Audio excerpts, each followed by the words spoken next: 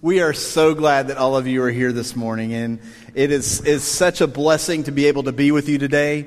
I really do view all of you as family, and I view all of you as a group of people that are coming together to show love and to be together. And I just thank you for all of you being here. And if you're a guest, if you're visiting with us this morning, you have found your place, because this is a family. This is a place where you need to be.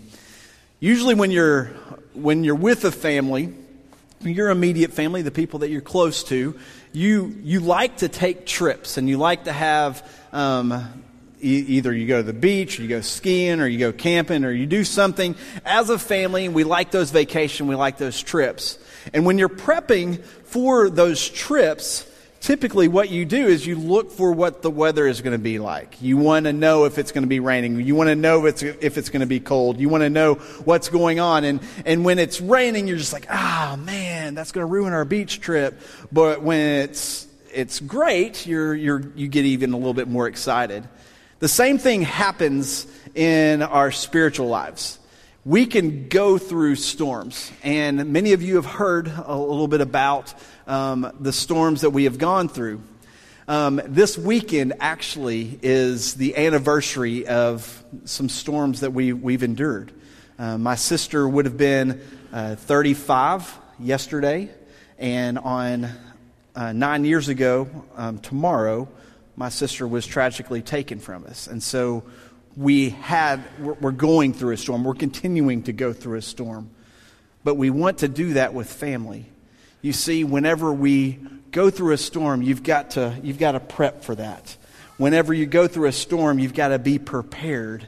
And this morning we want to share some of those things with you. As we were preparing for this, I got the word that Buddy was nervous about me telling too many stories and going too long. Oh my goodness, Dad.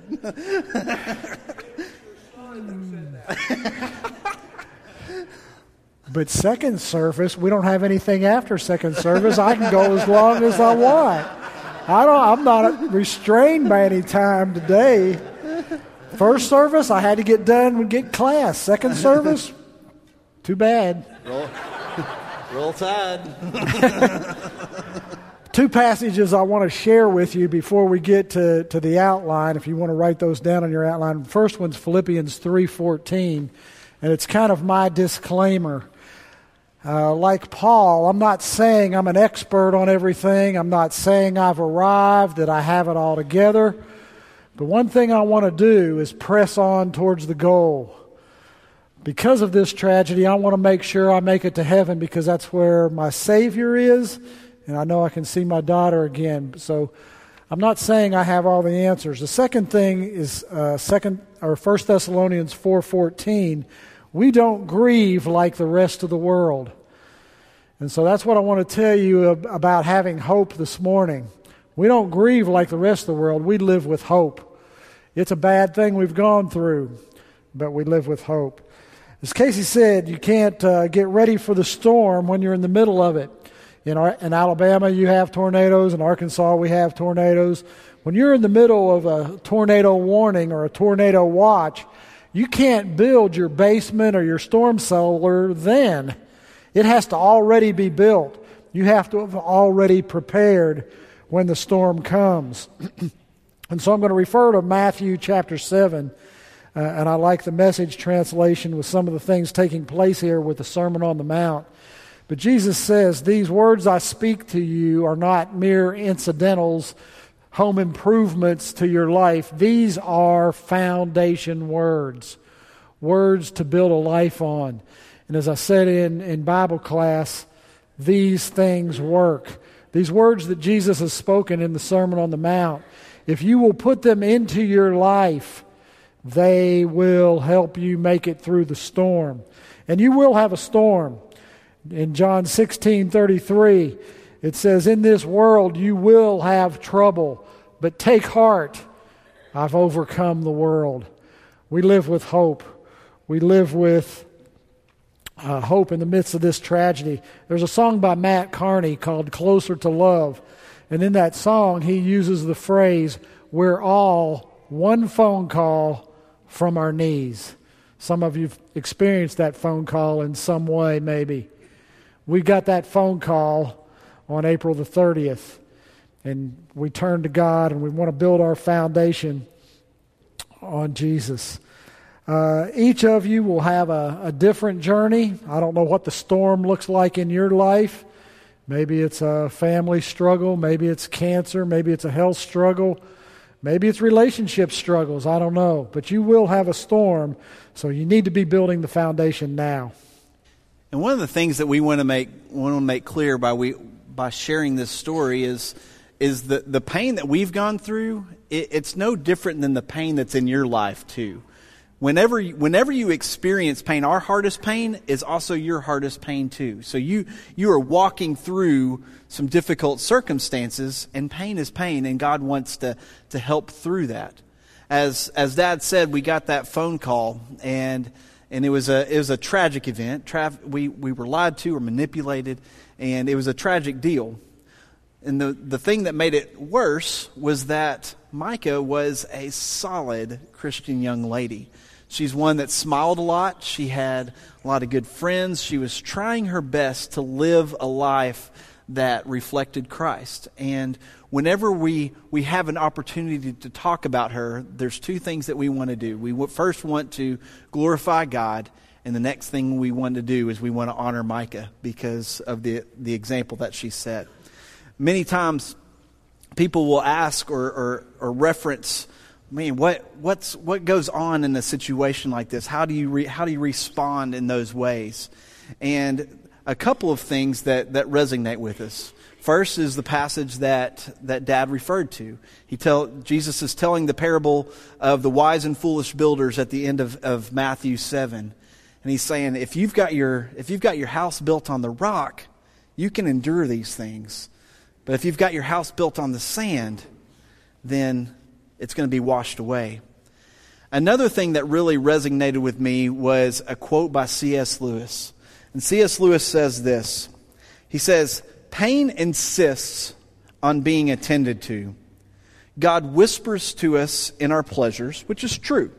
The things that are going good in your life, you know God's right there along with you. God whispers to us in our pleasures, speaks in our consciousness, but shouts in our pains. It's his megaphone to rouse this deaf world. Whenever pain happens in your life, people are going to react and people are going to look, and you have an opportunity to show that you have a strong foundation, or you have the opportunity to be wiped away just like the sand. Whenever you're prepping for a storm, you better make sure that your foundation is solid. Part of building that solid foundation is being authentic, being real, being genuine, being transparent. And so in building this foundation, we want to make sure that our identity is in Christ. We don't want to be known as the people, those are the people that their daughter was murdered. Those are the people that had this tragedy. Or even as a coach, that's the guy that coaches this team. Our identity is in Jesus Christ, not in being a successful businessman, not being a successful this or that, or not even being a baseball player. That's going to be temporary stuff. What is your identity in? What is your foundation? It needs to be in Jesus Christ. And this is where I turn to the Sermon on the Mount, as Casey's alluded to, and the wise and foolish builders. And this is where I'd have my high school class do the elementary song, the wise man built his house upon the rock. So if you want to go through the motions with that, and foolish man built upon the sand. Okay, well, we'll move on from that. But I like the way the Message puts it, especially with the wise builder. You got to have that solid foundation. You got to build your house on the rock, which is Jesus Christ. But I also like the way the Message puts the foolish builder. If you use my words in Bible studies or church and don't put them into your life, you're a stupid carpenter. You're not building a solid foundation. We need to put these things into our life, and that's what makes us authentic. When we were in the search for Micah, my friend Mark Benton said, "Hey, Dennis, do you realize you're the lead story on the Memphis News?" Great. That's what I wanted to sign up for, to be a lead story, to have everybody look at me and see what was going on. But it also made me realize I'm not going to be able to hide. And I really felt personally, okay, my students and my players, the guys that have played for me, are going to be looking at me and saying, "Okay, coach, now what? Now that you're in a tough situation, are you going to live out those things that you taught us in class? The words of Jesus that you had told us, are you going to live those out?" The other term I want to use in here is commitment. And I want to read this quote. "Commitment means you stayed loyal to what you said you were going to do long after the mood you set it in has left you." We have celebrations. I loved going to Isaac's baptism, and we had a big celebration. I hope you have lots of celebrations in this baptistry. You baptize a lot of people, and you come up out of the water, and people are going to come and hug on you. Say, "Oh, I'm so proud of you. I'm thankful that you've made this commitment to God and Jesus and the Holy Spirit. I'm thankful for that, and let's celebrate and hug." Now, 2 years after Isaac's baptism, and the mood has left, is there still the commitment? Or we come up here for a wedding, and we have this celebration, and we have the bride and the groom down here, and we say these vows about how we're going to love each other for the rest of our lives. Then we walk down the aisle, and now 5 years out from that celebration, when everything was in a good mood, are you still committed? Are you committed to what you said after the mood that you said it in is gone? Some of Jesus' harshest words were for people who were not authentic. He called the Pharisees hypocrites, and even used the term, "You're a bunch of snakes, you're a brood of vipers." I want to make sure that I'm living what I say, that I'm authentic and that I'm real. I don't want to be in that crowd that Jesus had his harshest words for. We've all experienced people like that, who said one thing and did another. Does that make you feel good? No, it's a very sick feeling. So I want to make sure that I'm living what I say. I grew up in an amazing Christian household. My mom and dad are my heroes, and I idolize them. I love them so much. And growing up, I went to a Christian school. I went to a Christian university. I had all of the right answers. I had all the right things to say. I knew faith from a very early age. But I can honestly say it wasn't until this tragedy hit that I knew what faith and being authentic was about. As Dad referenced, the biggest thing that we struggled with was on the 5 o'clock news. You could see it everywhere. And so I was forced to be transparent. I was forced to be open and be honest. And what happened from there was something pretty remarkable. You saw people that love Christ surround you and come to you and walk with you through these storms. You see, being fake is a form of manipulation.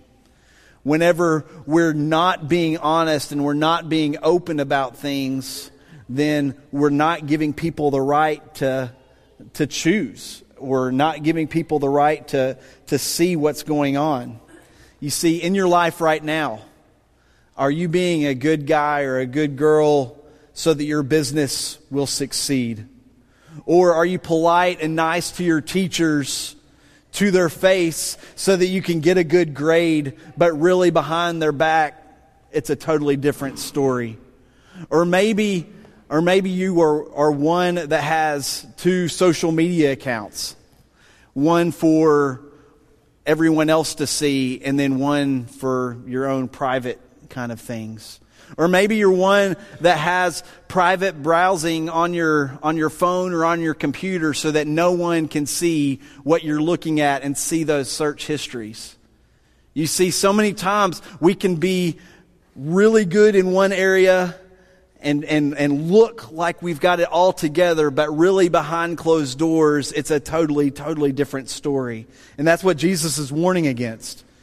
He's saying, don't be manipulative. Don't be fake, but be real. Be honest. And when that happened in our life, I saw a church that came together, and I saw a family and the love of God coming because we were broken and we couldn't hide it. My prayer is that the people in here, if you are broken, if you are struggling, don't hide it. God tells us that He's the great Redeemer. God tells us that He heals and He brings people together, but it doesn't happen without being honest. Another factor in this being real is accountability.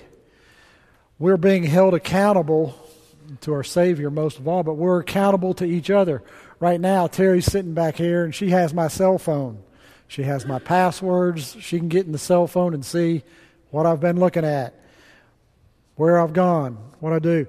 The thing is, you want to recognize people that aren't accountable, that they always make excuses for whatever. As a coach, I'd see some players that were always, oh, it was somebody else's fault. It was my teammate's fault. It was the ref's fault. It was some other excuse that they never took accountability for the way that they played or the way that they were.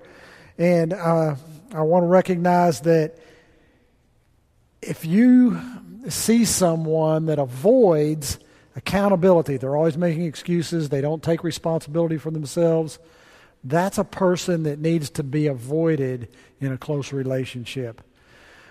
If you saw the documentary, you saw that Micah was at our house on Spring Sing weekend, a big deal at Harding. But Thomas had told her that he had to stay in Memphis and work. But during that time is when he took his girlfriend to Tunica while Micah was away.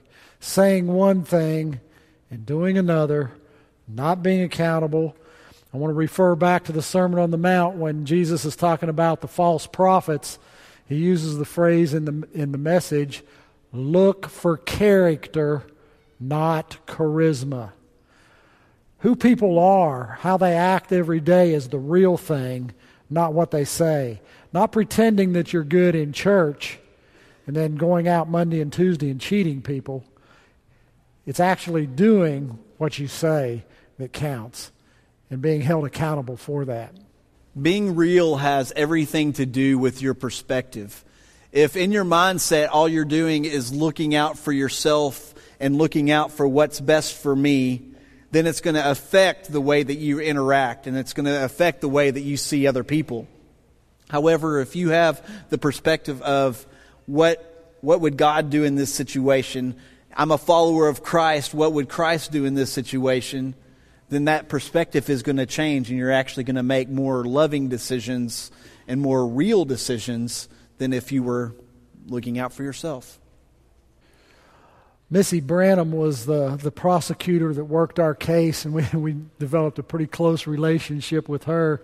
And one day we were sitting in her office, and we were going over some evidence, and I had the question, Missy, what's the defense team going to do with this? I don't understand.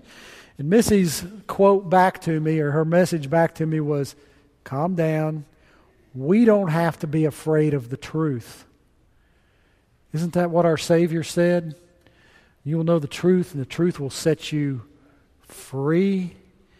We don't have to be a people that are afraid of the truth. We can live honestly and openly with the truth. And we've seen physical storms that have happened. We've seen tornadoes go through or hurricanes happen. And when that happens, you see these massive relief teams going in. And Landmark has been a part of those, where you come in after the storm and you have people helping out. The same is true in our spiritual lives.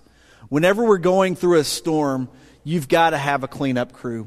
You've got to have someone, or you've got to have a group that comes alongside of you and says, I'm here, I'm present, I love you, and walk with you through those things.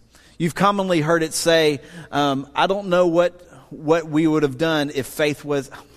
I botched that. I don't know what we would have done if we didn't have faith. And that's true. Whenever you have faith in God, you have reality.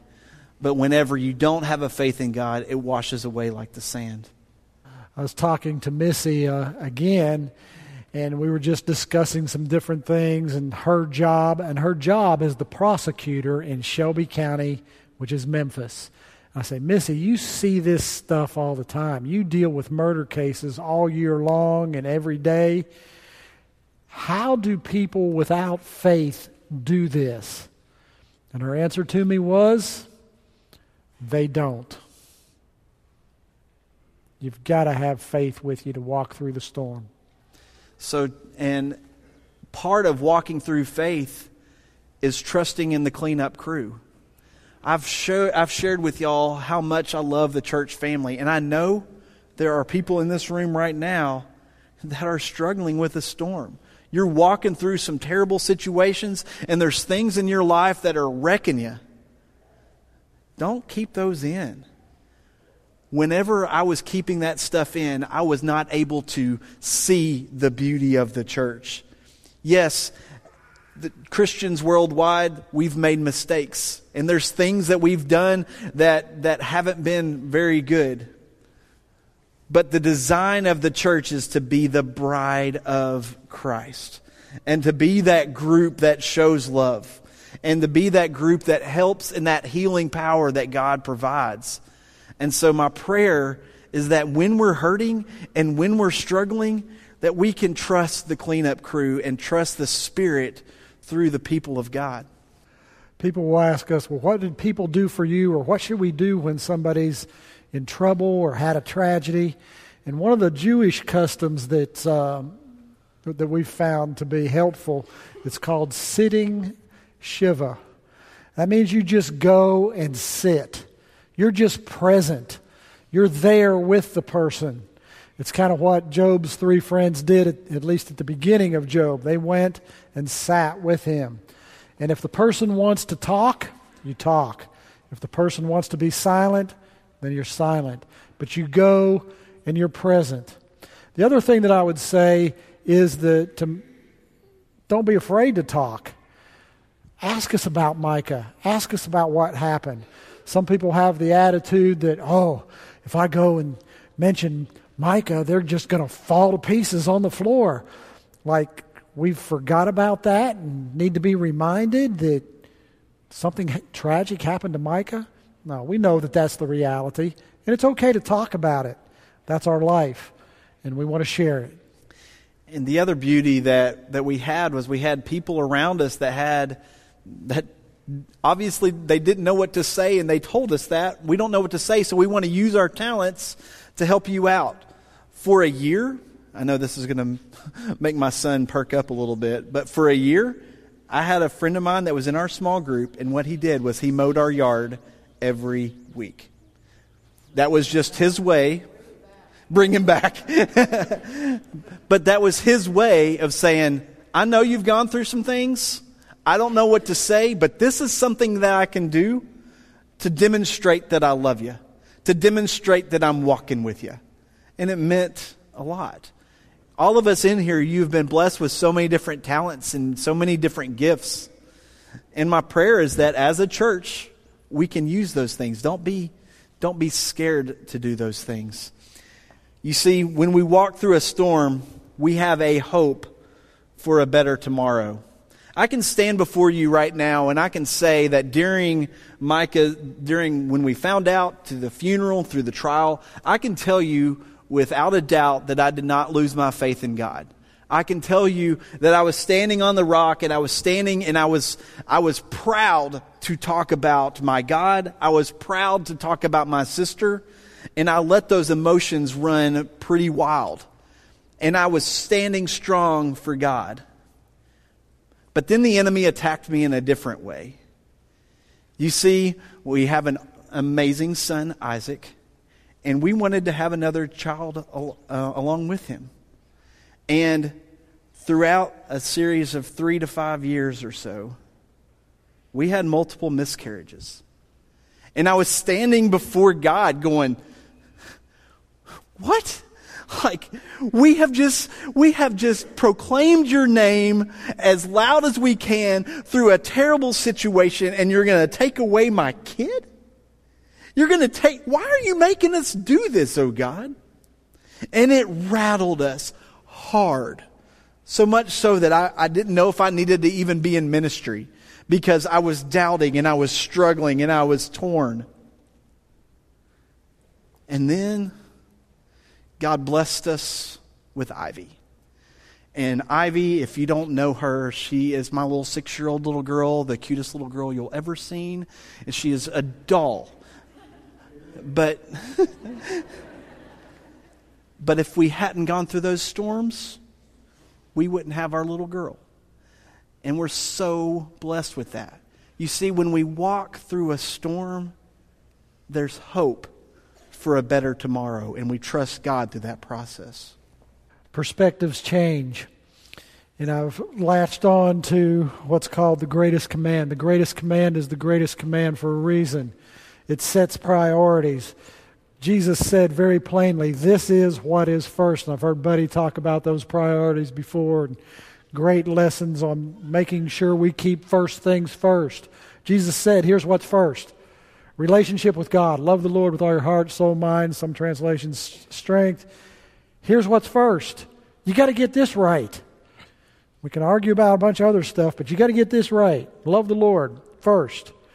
And so I bring before you what's important to Micah today, right now, this Sunday. How pretty she was? She was beautiful. How athletic she was. There's probably some athletes here in the audience. She was voted the best athlete in her class. How much money she made. We're all about money. How much money are you making? Well, Micah made more money than her dad. She was a nurse. I'm a teacher. What about the car you drive? What about the house you live in? We put a lot of emphasis on some temporary stuff. But today, Micah has what's most important. Relationship with God. At the end of her prayer journal, she closes with, Lord, I love you so much, I really just want to be with you. And today she is. She's home. I've got one home. I hope I can get another one home.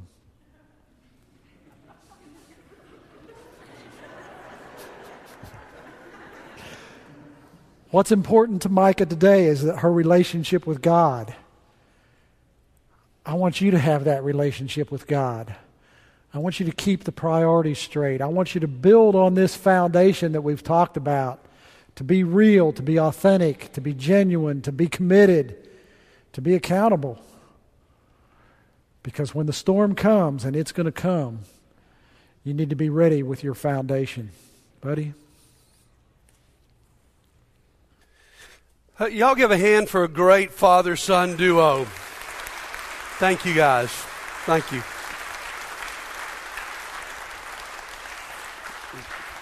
Back in just a minute, Dennis is going to baptize Casey. No, this is one of the greatest examples I've ever seen of someone taking your mess, God taking your mess and making it your ministry. And to take the most painful, worst part of your life, and now 9 years later, use it to teach us and to bless us. There's a scripture that matches this. It's a much abused scripture. Romans 8:28. You know it. All things work together for good to those who love the Lord, who are called according to His promise. Now listen, that scripture does not say that everything in your life is good. It doesn't say that God causes everything in your life. I'm not a Calvinist. I do not believe that God has already planned out every moment of your life and that God even planned out the murder of Micah. I don't believe that was God's idea at all. You see, everything in your life is not good. But here's what the scripture does say, is that our God is powerful enough to take the worst things in your life and make it into something good. And we've seen that illustration. And we could go across the church and we could name all the people in this church that their ministry is their past mess or even their present mess. And they can work and they can reach out to people in that way. Today I want to ask you if you're in the midst of a storm, all right? Because that's what we're talking about today, being in a storm. And we're going to give you a chance to to confess that and to pray about that, I want to ask the Ryans if they would stand down here with their wives. I want to ask all of our shepherds that are here in the audience if they would come and join with their wives. Also going to ask our staff members and their wives, if they're here, to just come stand around this stage. Because the truth is, many of us today are in the middle of a storm. And today I want to give you a couple of options. If you feel like you need the prayers of all of this church together, you come right down something on the front row and we'll get everybody involved in this. If you would just like to meet with one of these couples and give them your name and tell them about your storm. If it's like first service, there's a lot of us in a storm. Then just come and tell about that. You say, well, buddy, I'd like to do that, but my problem doesn't compare to the Ryan's problem. I'd be embarrassed to share that I've got a really, what sounds like a small problem. My friend, if it's your storm, it's your storm. Jesus proved that it doesn't matter how little it is by his selection for his first miracle. Jesus' first miracle in John chapter 2 was to turn the water into wine. What is he doing? He's trying to keep a host family and his mother from embarrassment, even if it causes us to debate the subject the rest of eternity, okay? He turns the water into wine because even someone's embarrassment meant something to Jesus. And I don't care how small your storm may be today, it matters to God. You see, think about the kind of logic we have. If we say today that only the Ryans have, they have such a horrific storm that I can't share mine. If you follow that logic to its end, what that means is only the person on earth with the worst problem has the right to share it. So even the Ryans couldn't share it. And so today we serve a God who says, you know what? Come to me. I love what Casey said earlier. Don't hide it. So this morning, if you have a storm going on in your life, that's why we're here. You should have never joined a church if what you wanted to do was to bear your burden by yourself, because you could have done that at home in your closet and worship God. The reason we're here is so that we don't have to be alone, so that we have that cleanup team ready to help us. And so today we invite you, we're going to sing a couple songs, we've got plenty of time. We invite you to meet me on the front row or come pray with one of us couples or come pray up here with Katie. And just share what's going on in your life. And let's cover it with prayer. We're going to sing some beautiful songs. In the midst of this, lay your heart out. Don't leave here without getting some support and help. If you do, we've made a mistake. If you do come, then here's what's going to happen. The mess of your life can be turned into something that God can use for his glory. So come while we all stand together and sing.